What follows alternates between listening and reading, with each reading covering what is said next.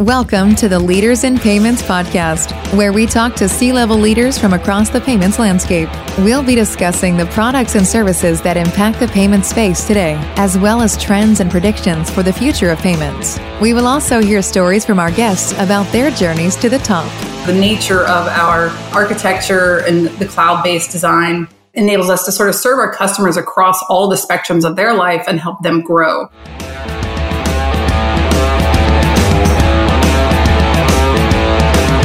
That was Patricia Montesi, the CEO of Colo, and she is our special guest this week. This is episode 80 of the Leaders in Payments podcast, and I'm your host, Greg Myers. Hey, before we get started, if you happen to office in Houston, Austin, or North Texas, check out Fuse Workspace, where their mission is to help others do more. Check them out at fuseworkspace.com.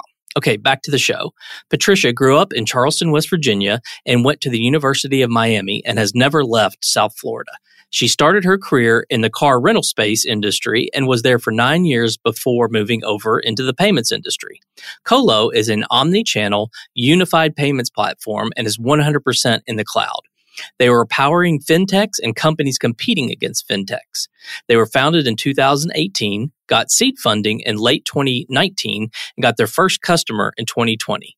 The founding team has worked together on and off over the last 20 years before coming together to build Colo. Colo is an acronym for Quality of Life Organization. Most of their customers demand an omni-channel solution with the most modern APIs, and Colo provides this in multiple engagement models, from outsourcing everything to Colo to bringing and managing everything in-house at the customer. Patricia has a passion to build great products, a great team, and a great company. On a personal level, she's passionate about spending time with her family. We've got a great episode today, so let's get started.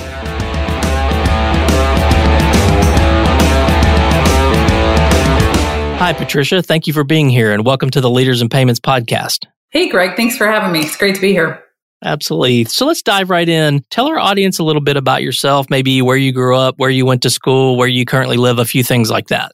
Sure. So I grew up in Charleston, West Virginia. I left there when I was 18 and headed to the University of Miami, which is where I got my BBA. And I never left South Florida post that. Got my executive MBA shortly thereafter, worked in the, believe it or not, the car rental space for about 9 years, and then shifted over to payments. I currently live in South Florida in Fort Lauderdale with my family. So from Charleston, West Virginia to Miami, how was that decision? A little bit of a culture shock, purposefully done, growing up in a small town and, wanting to do big things. And Miami had all the check boxes, big city, exciting, beaches. It was wonderful. It was a quick way to grow up, I'll tell you that. And no regrets. I love South Florida and happy. Good. Well, let's discuss the company, and I want to make sure I pronounce it correctly. It's Colo? Yes. Okay, so tell the audience what Colo does. So Colo is actually, in 3 quick bullets, we're a unified payments platform built at the infrastructure level.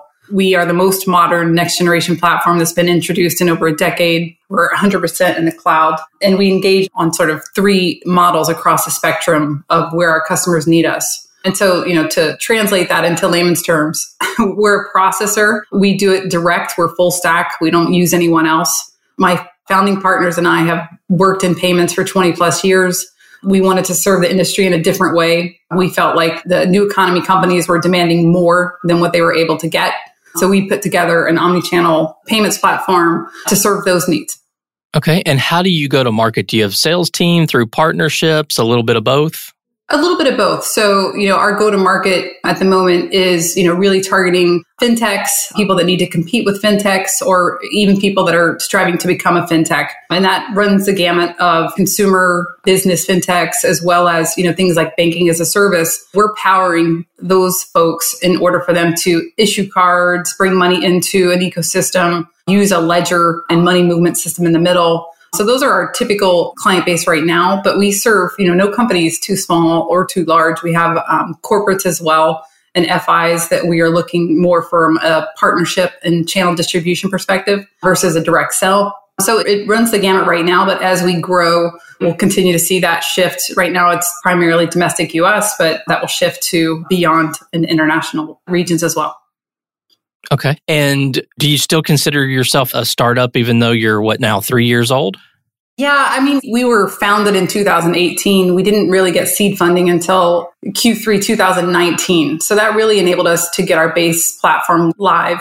And we launched with our first customer in 2020. So we are live and processing and we're post revenue, but we're still pretty young. We're from a funding perspective, we've been successful beyond the seed. We've raised a second round last year and we're going out for our Series A this summer. So, I mean, one of the things we love about the startup world and the reason we started Colo is because there was a need for more agile, responsive companies in this space. And so part of our ongoing challenge is to keep that good stuff from a startup, but then, mature and evolve the company as we grow. And our growth is really, really amazing right now. So in a very short period of time, we've signed 12 customers. We've hired 25 employees. We have somewhere close to 20 open positions. So it's that balance, right? We love the startup mentality. We love to attract people that, want to be a part of building something special, which you can only, in my mind, get from a startup. So that's where we are right now.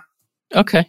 And then I always like to ask this question when there's a unique company name. So it's QOLO and pronounced Colo. So where did that name come from? So it's actually an acronym. It stands for Quality of Life Organization. And it was really about the 4 founders coming together after working, again, on and off at the same companies for over 20 years, feeling frustrated, frankly, at how the industry had evolved in this particular space.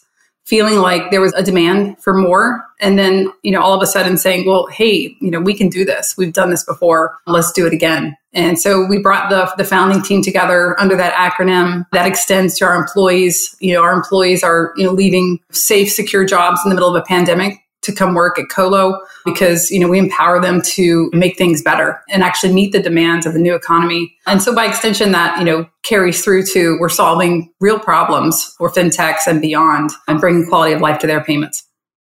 I love the way you've brought culture even into the name of the company. That's pretty cool. Thank you.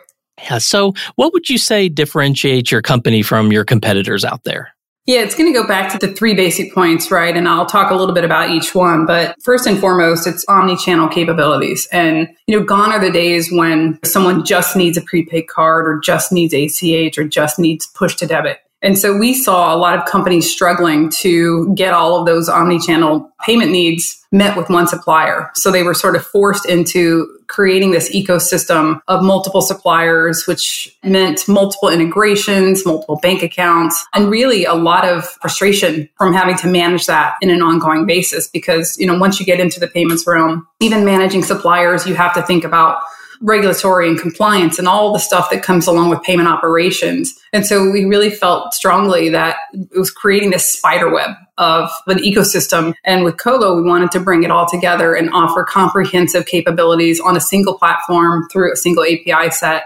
So that's sort of one point, that most of the players that we compete with today really were born on the card side and our legacy in terms of technology. So the second part is that there was a desire for more modern APIs. So we have the most modern API set that's out there today, and we are 100% cloud native. A lot of people say that they are in the payments world, but they are not. There's some special magic things that, is very intrinsic to the industry, but it's where a lot of the encryption happens.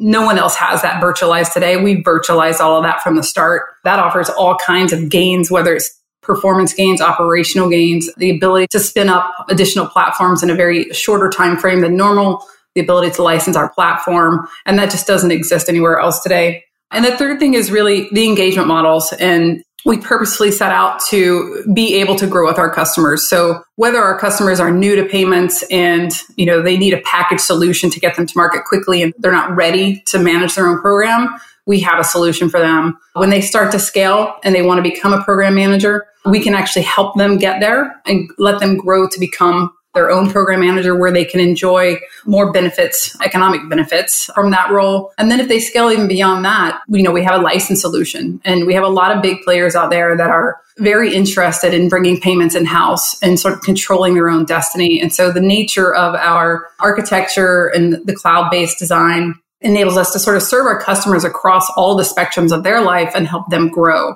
And, it's unfortunate, I think, a lot of existing legacy players, their moat is really that they get a customer and it's hard for them to leave. And I think that's kind of a sad place to be in the industry. And so we're looking at it in a very different way. In a single contract, you can move across the spectrum as your needs change. Okay. So the licensing aspect, would they be able to white label the solution? Yeah, there's different models. Depends on their needs and the staffing and talent that they have. We can do a full-on outsourced license mode where they're running the platform, they're in control of their product roadmap, they're doing the network updates and the maintenance, or we can do something in between. So there's different models that we could do. And just want to define this. When you say cloud native, you mean from day one, the entire platform was built in the cloud. Is that correct? That's correct. And again, it tends to be an overused benefit in every industry, but it really has dramatically changed what you can do in the payments world. And so again, you'll see a lot of people say we're native cloud, but when you peel back the onion, you'll see that they actually have hardware-based host security modules. You'll see that they have hardware-based endpoint connections to the networks. And we, in-house virtualize that from the start. And that's because we have the expertise on our system, and our CIO was able to actually virtualize the HSMs right out the gate. So it's a huge advantage, and one that there's a quote from a legacy player that, for them to do the same thing, it's a 3-year problem. So we got a good leap ahead in that regard. Okay, great. Well, there's so much, as you know, going on in the payments and fintech space. Where do you see the industry heading, say, in the next 2 to 3 years? I think there will continue to be this rise in fintechs and the desire to disrupt. I think that's a positive thing. I think, the more momentum you see from people like challenger banks and gig marketplaces, where to me, the impetus has really been driven by the consumer world, where people are used to some of the advances that have been made in payments in their consumer life, but they don't see that translated over into their business life. And I think, there's that frustration has driven startups and fintechs to really try to push the envelope and do things differently. Like I said, the new economy companies are, they're not looking for a monoline product in payments. They're looking to mesh them all together and maybe have a card-based solution that is also attached to a secure line of credit or a savings account. And maybe, as they grow, they want to add additional features. And so I think that demand is what is driving a lot of where payments will go. I think the pandemic has push that even further. You see traditional FIs either embracing it in a more direct way, partnering with fintechs, making sure they don't get left behind. And even some of the larger FIs questioning the fintechs and the startups. And I think it's because people see that the future, has to change. And I think, where payments will head is the disruption will continue. There'll be more M&A, right? As FIs and financial services institutions look around and see these startups start to gain share and momentum, I think the M&A will continue as well. Okay. And if you could get your crystal ball out, what do you think 10 years from now looks like? 10 years from now. One of the things we kept in mind when we designed the platform is that we wanted to future-proof against where the market's headed, right? And one way to do that in our world, in the processing world, is to be agnostic to things like currency, right? And so we designed our system so that it supports everything from fiat currency to cryptocurrency. Anything that has value. It can be even a loyalty point or a precious metal. And so I think that to the extent that you can transact against something that has value, we've designed our platform to support that. Jury's still out on crypto and where that will head. It's obviously here and here probably to stay, but how much it grows is unknown. I think, disruption in things like biometrics and wearables, I think that those things will, play a big part in the future 10 years from now. Again, crystal ball. Crystal ball, hopefully we get the business side of payments caught up to the consumer side, right? And I think that all of the friction that still exists where, people sit in back offices and reconcile invoices and overpay for wires and cross-border, those are the things that need to change. And I think, we'll do so in the next 10 years. Yeah, I agree with you there. Back to, you mentioned the pandemic. Has it affected your business either positively or negatively? Well, it's hard to say because we were pretty much launched in the pandemic. We were only really 4 months post our seed funding round before it really hit and we went into lockdown mode. So we were, very young right around the pandemic. So almost all of our employees, almost all of our clients that we've signed has been through the pandemic. I think in general for the payments industry and fintechs, I think it's amplified the need for the ease of exchanging goods and services, right? Whether it's a consumer in a lockdown mode and getting things delivered to your door because stores are closed. At the end of the day, everything there's an exchange, right? And someone has to get paid. And so I think the impetus has grown because of the pandemic.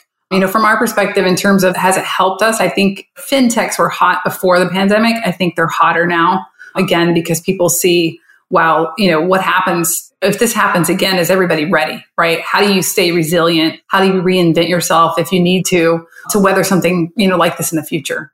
Yeah, I agree there. Well, let's change gears a little bit and talk about you. So tell us about your journey to your role there as one of the founders and the CEO.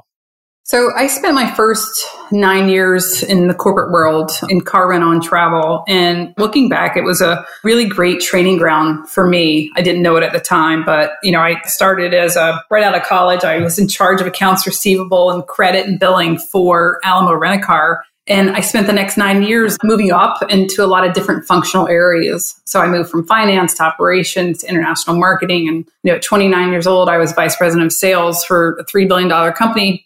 And I thought I knew it all, of course, right? At that age. But, there was a lot of transactions that happened during that time too. There was, bankruptcies, there was mergers, acquisitions. And then ultimately, there was a spinoff and our headquarters were relocated to Tulsa, Oklahoma. So I wasn't moving, so I was out, right? And so I didn't know what I wanted to do with myself. I got a call from the founder of Wildcard Systems who found my resume, saw that I had zero payments experience, but loved my background and wanted sort of fresh thinking. And so that was in 2003, I got pulled into the payments world. And honestly, I thought everybody was crazy. It was a startup. And, after having 9 years, it's sort of a pretty organized corporate world. I thought I wasn't sure I was going to make it. But then, that quickly pivoted to, hey, once you start to understand how it works and the excitement of doing something emerging and innovative and building and launching products, then it became sort of addictive, right? So I grew from Wildcard. I was there 2 years. We were acquired by eFunds. During that time, I actually had the opportunity to run the biggest project they'd ever had, which was American Express outsourced their stored value platform to eFunds. And it was a huge project, 380,000 hours of software development, culminated in 100 million cards being converted, the largest in the industry ever.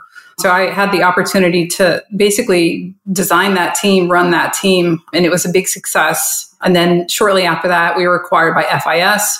And then my founders and I were at FIS, and great company, but, again, large company, right? And so we ultimately peeled off back into the startup world, going back to the fact that it can be addictive, right? And so the next 10 years were really spent more on the customer side of processing, right? So we were in program management. I was in consulting. And it was during my consulting time in 2018 where I was lamenting the lack of payment solutions, particularly on the B2B and B2B2C side. And I was complaining to my co-founders at Colo and, saying, hey, am I missing something? Because, what people are looking for, again, going back to that stitching together an ecosystem, I was like, it's kind of not great. It's not a great experience. And everything is at least 10 years old that's out there. And as we were complaining, it drove us to create Colo. And, again, looking around, we all have very complementary skill sets. And we just felt like the time was right. We wanted to serve the industry that we lived and worked in for so long and create a better solution. So that was why we decided to create Colo. Okay. And you have 4 total co-founders, right? Yes. Okay. So typically there's 1 or maybe 2. So maybe talk about the dynamics of having 4 co-founders. Yeah, very interesting. So early on in Colo days, I had a fintech CEO say to me, wow, well, you're lucky because you have Darren, Robert, and Steve, my co-founders. And my initial reaction was a little bit taken aback. And I was like, well, I didn't do it. It's by design, right? And so I was reminded of that. There's a famous quote that, luck is the residue of design. I knew what we needed. And, I saw from the beginning that the 4 of us were sort of the perfect team. There's trust, implicit trust. So that, we weren't just professional colleagues. We were personal colleagues as well. I've flown Steve's plane. We've sat on rooftop bars in India working on gigantic projects together. Darren and Steve flew across the country in their own plane together. There's just a deep bond. The four of us actually were involved in that American Express project. And it's once you live through that together and you really understand how someone works, it just, it felt right. And frankly, I like to surround myself with people that make me better. And that's how I view founding team of Colo. Okay, great story. What are some things you're passionate about? So maybe one work-related item and one non-work-related.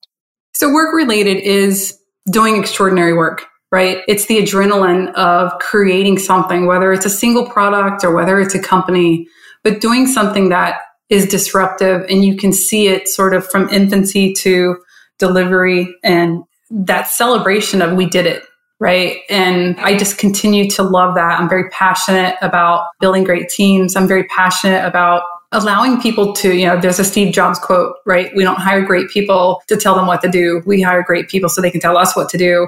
And that's what we're building here at Colo is, we've got everybody on our team is 10 plus years in the industry of payments and frankly frustrated at other companies where they saw there were better ways to do things, but they weren't enabled to do them. At Colo, they are. So that's a passion for me. And that's what drove me to create Colo. From a personal perspective, I would say my family. I'm passionate about spending time with my family. I grew up in a very close-knit family. I have 2 children and a husband. And when we're not working, we like to have fun, go on trips and do special things. Awesome. So I started in payments a couple of years after you did, but both of us have been in it over 15 years. And when I started, I certainly wasn't looking for a career in payments. I sort of fell into it. But since then, a lot has changed, as you've talked about, even in the past few years with fintech wasn't even a word back then. All the money that has been invested in this industry. There are now college courses that kids are taking around fintech and payments. So I think a lot of people are looking at payments and fintech as career opportunities. So what advice would you give someone coming maybe right out of college? They want to go into payments or fintech companies. What advice would you give them to help them be successful? Really understand the inner workings and the plumbing and don't underestimate the complications. And I think a lot of people collectively see the gaps and try to resolve the gaps coming from, and by the way, there's a big difference between people that understand fintech and people that understand payments. And so you see a lot of fintechs start to disrupt a very valid problem, but then stumble because they didn't understand getting into payments was going to be so challenging.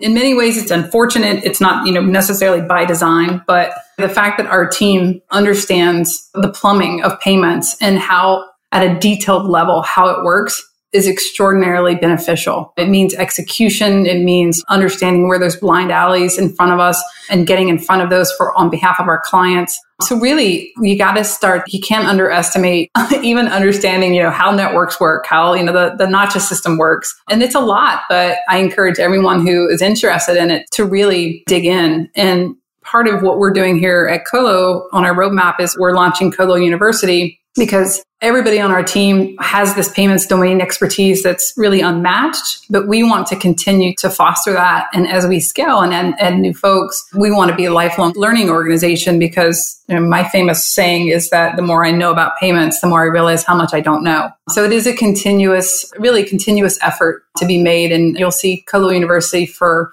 our employees. And then ultimately, we want to roll that out to our clients as well. Awesome. So we've covered a lot of ground about you and about the company and about the industry. Is there anything else you'd like to add before we wrap up?